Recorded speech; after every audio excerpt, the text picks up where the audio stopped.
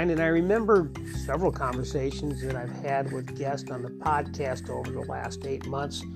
Conversations that we had about actually things we learned from the pandemic. And that's important to me. You've heard me talk about this many times, how we need to make sure that we're always learning things from our experiences.